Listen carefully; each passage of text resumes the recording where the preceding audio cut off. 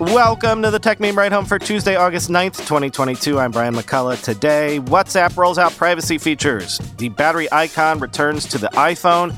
China is growing restless over its silicon industry. HBO Max will stop getting Warner Brothers movies automatically. The really rugged smartwatch from Garmin, and the real reason Amazon is buying One Medical and iRobot. Here's what you missed today in the world of tech. WhatsApp has rolled out privacy features to let users do things like leave groups silently, choose who can see you when you're online, and block screenshots of view once messages.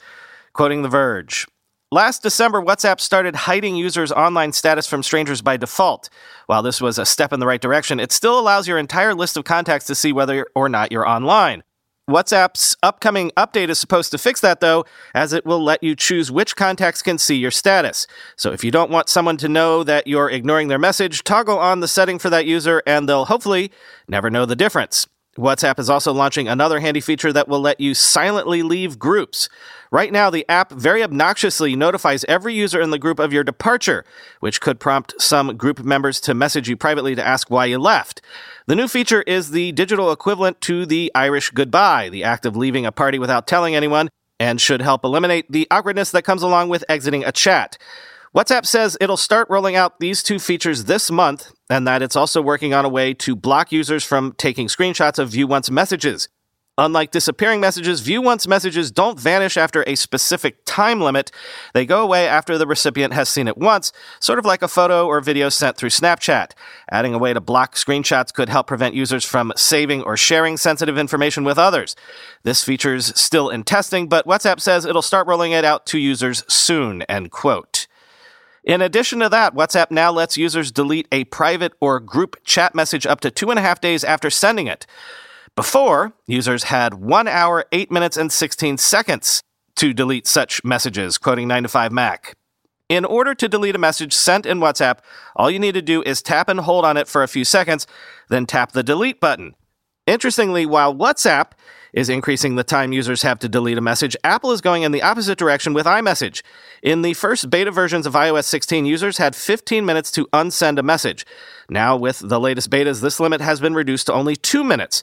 The feature has been quite controversial, as some users believe that option to edit and unsend messages can be used for malicious purposes. This also led Apple to add a change history for edited messages in iMessage. Meanwhile, the popular WhatsApp and iMessage competitor Telegram lets users edit and delete messages without any limits, end quote.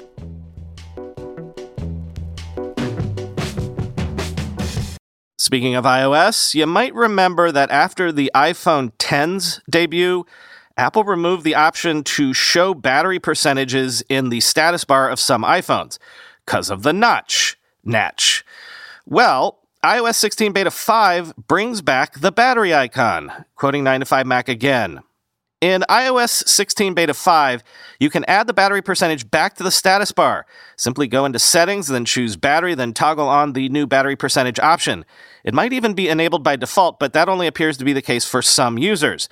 When your iPhone is disconnected from power, you'll see the normal battery icon, but with the percentage number inside. If your iPhone is in low power mode, the battery icon turns yellow, but still shows the percentage. If you're charging, you'll see the percentage with a small charging icon next to it. The battery percentage was a staple of the status bar for iPhone models leading up to the iPhone X. With the introduction of the notch and the limited space for status bar data, Apple dropped the percentage. Instead, you had to swipe down into Control Center to view the percentage. In iOS 16 Beta 5, the battery percentage option is not available on the iPhone XR, iPhone 11, iPhone 12 mini, and iPhone 13 mini, end quote.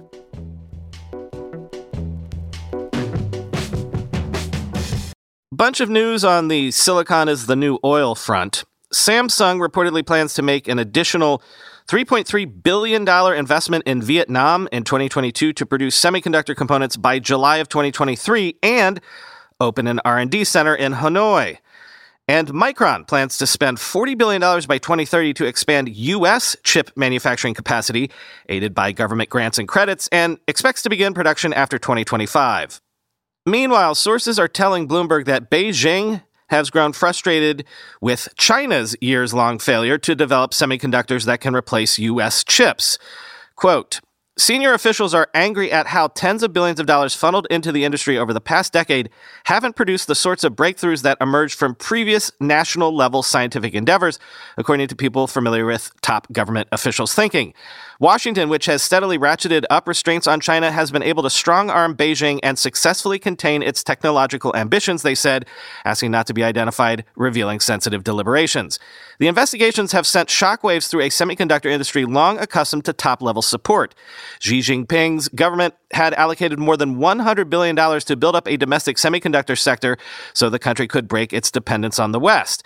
A key area of scrutiny is the National Integrated Circuit Industry Investment Fund, known within the industry as Big Fund, which has become Beijing's primary vehicle for doling out capital to the country's chipmakers.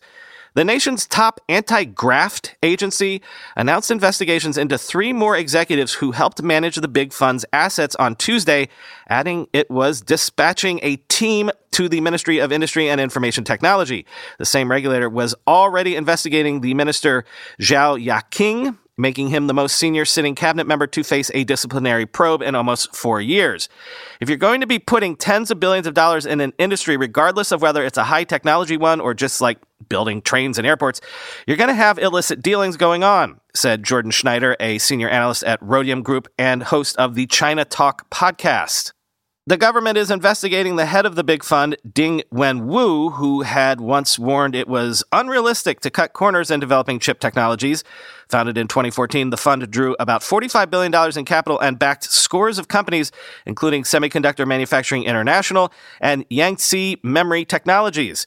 The fund operated mostly behind the scenes and kept investment standards away from public view, which some analysts said undercut accountability.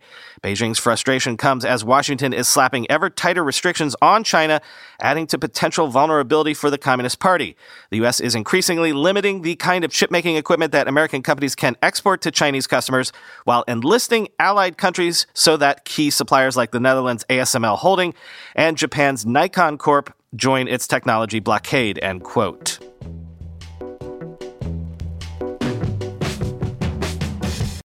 More news from Warner Brothers and whatever they're going to end up calling HBO going forward.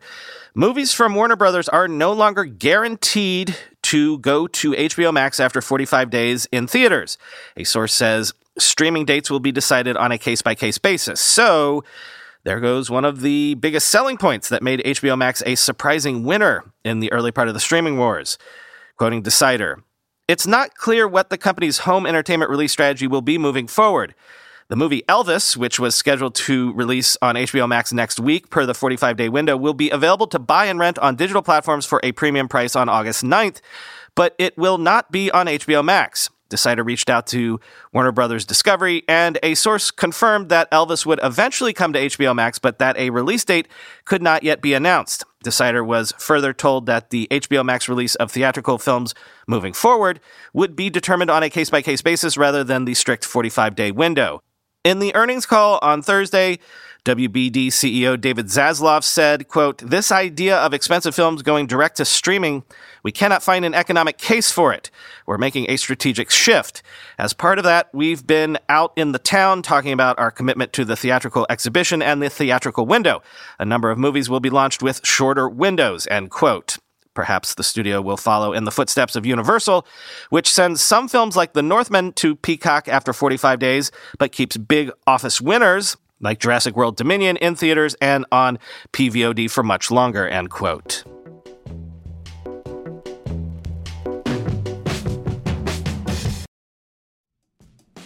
How do you make a password that's strong enough so no one will guess it, and it's impossible for you to forget, and do it for 100 different sites, and make it so everyone in your company can do the same without ever needing to reset them? Sounds impossible unless you have 1Password.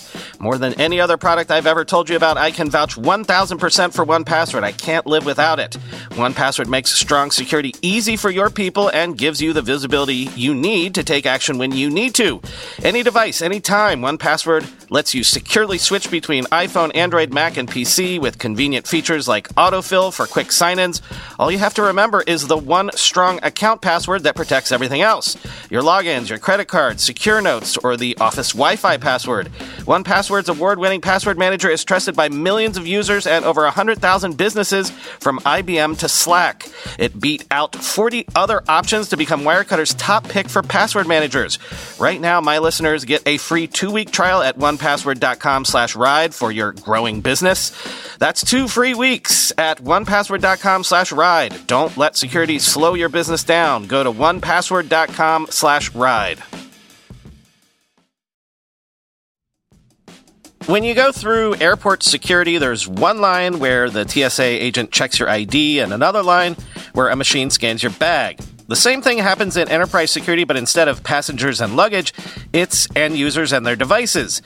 These days, most companies are pretty good at the first part of the equation where they check user identity, but user devices can roll right through authentication without getting inspected at all. In fact, 47% of companies allow unmanaged, untrusted devices to access their data.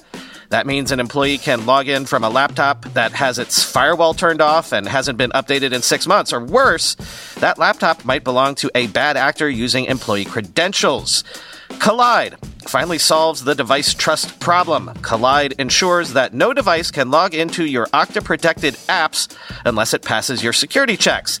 Plus, you can use Kolide on devices without MDM, like your Linux fleet, contractor devices, and every BYOD phone and laptop in your company. Visit kolide.com/ride to watch a demo and see how it all works. That's KOLIDE.com/ride, kolide.com/ride. Interesting gadget alert. Ahead of Apple's supposedly introducing a rugged Apple Watch in a few weeks, I suppose, Garmin has introduced the Enduro 2, aimed, as the name implies, at endurance athletes. Quoting Android Authority, Garmin's Enduro 2 features a lightweight titanium build, a touchscreen housed under a power sapphire lens, and a nylon band. Thanks to solar charging and SatIQ technology, users can stretch the watch's battery life to up to 150 hours in GPS mode. In smartwatch mode, it can last up to 46 days. But harnessing sunlight and sipping on the battery isn't the Enduro 2's only bright spot. It also offers a built-in LED flashlight, similar to that of the Fenix 7 series, but twice as bright. If you're still out on the road after dark, you can change the flashlight to a red safety light setting or a cadence-matching strobe mode. For the big race day, the Garmin Enduro 2 features preloaded Topo Active maps plus tools such as Next Fork, a visual race predictor, and a grade-adjusted pace feature to help athletes adapt to different routes. It will even automatically record rest station breaks so you don't have to pause your run mid-race. These tools are in addition to Garmin's full suite of health and fitness features, including heart rate, stress, blood oxygen, and sleep monitoring, plus health snapshot, body battery, and fitness age. On the smartwatch front, the Enduro 2 still offers Garmin Pay and incident detection, but now also adds music storage. The Garmin Enduro 2 is not cheap. To strap the above features onto your wrist will cost about $1,100. If that's in the budget, shop for one today at Garmin.com, end quote. And finally today, Brad Stone, biographer of Jeff Bezos and Amazon as a company, says that Amazon's planned acquisitions of iRobot and One Medical are emblematic of Andy Jassy's hunt for so-called fourth pillars beyond AWS, Prime, and Marketplace. So it's not so much about these acquisitions working in tandem, though they might. It's more that they're about Amazon finding a big new thing.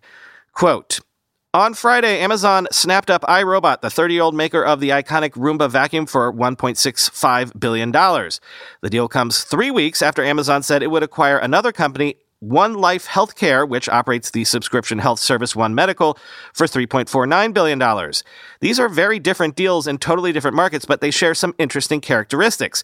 Jassy and his colleagues are going bargain hunting, just as Amazon did more than a decade ago when it bought distressed internet retailers Zappos and Quidsi, better known as Diapers.com, to round out its digital mall. Amazon agreed to acquire One Life at $18 a share, or 31% of One Life's market high. It will pay $61 a share, or 38% of the market high, for iRobot. The deals are also emblematic of Jassy's hunt for a so-called fourth pillar beyond AWS, Prime, and the Amazon Marketplace. Jeff Bezos described the features of such a business in his shareholder letter in 2014. Quote, Customers love it. It can grow to very large size. It has strong returns on capital, and it's durable in time with the potential to endure for decades, end quote. 8 years later, Amazon's pursuit of this coveted fourth leg of the stool has been largely fruitless.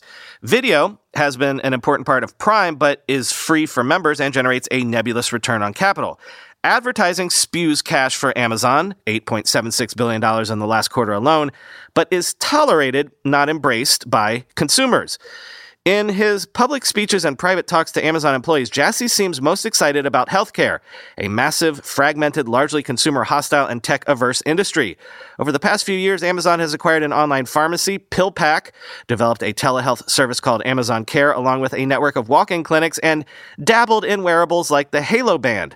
One Medical gives Amazon a network of 204 primary care clinics along with thousands of caregivers and will allow them to extend all these services to its 150 million U.S. Prime members. Healthcare is a promising candidate for fourth pillar status. Unfortunately, it's also ridiculously complex, encrusted in regulation, and resistant to anything resembling rapid change. In that sense, home automation is probably a less risky bet. Here, too, Amazon has tried for years with modest success. It has Alexa, the Ring security system, and Eero Wi-Fi routers. But recent Echo devices, remember the Alexa microwave, haven't exactly set the world on fire, and Ring products may be known as much for their associated privacy concerns as for foiling burglars. This is where iRobot comes in. Its co-founder and CEO Colin Angle attended Amazon's first Remars conference in Las Vegas in 2019.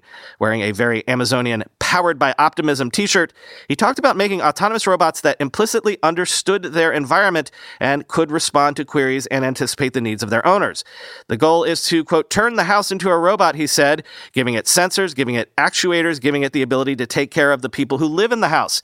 And with an appropriate combination of AI, voice understanding, and spatial understanding, we create a home where you live your life and it just does the right thing, end quote. Amazon has the same general vision, but iRobot is arguably much further along. If Amazon can substitute practical robots like the Roomba for the absent Astro, it may finally have a set of lucrative products for the home that customers love instead of merely tolerate. In the meantime, Amazon will almost certainly find uses for iRobot's AI and machine vision prowess in its warehouses, drone, and automation driving divisions. By the way, I think the idea that Amazon wants Roomba's help mapping the inside of your house is absurd. Amazon does not care where you've placed your sofa, end quote.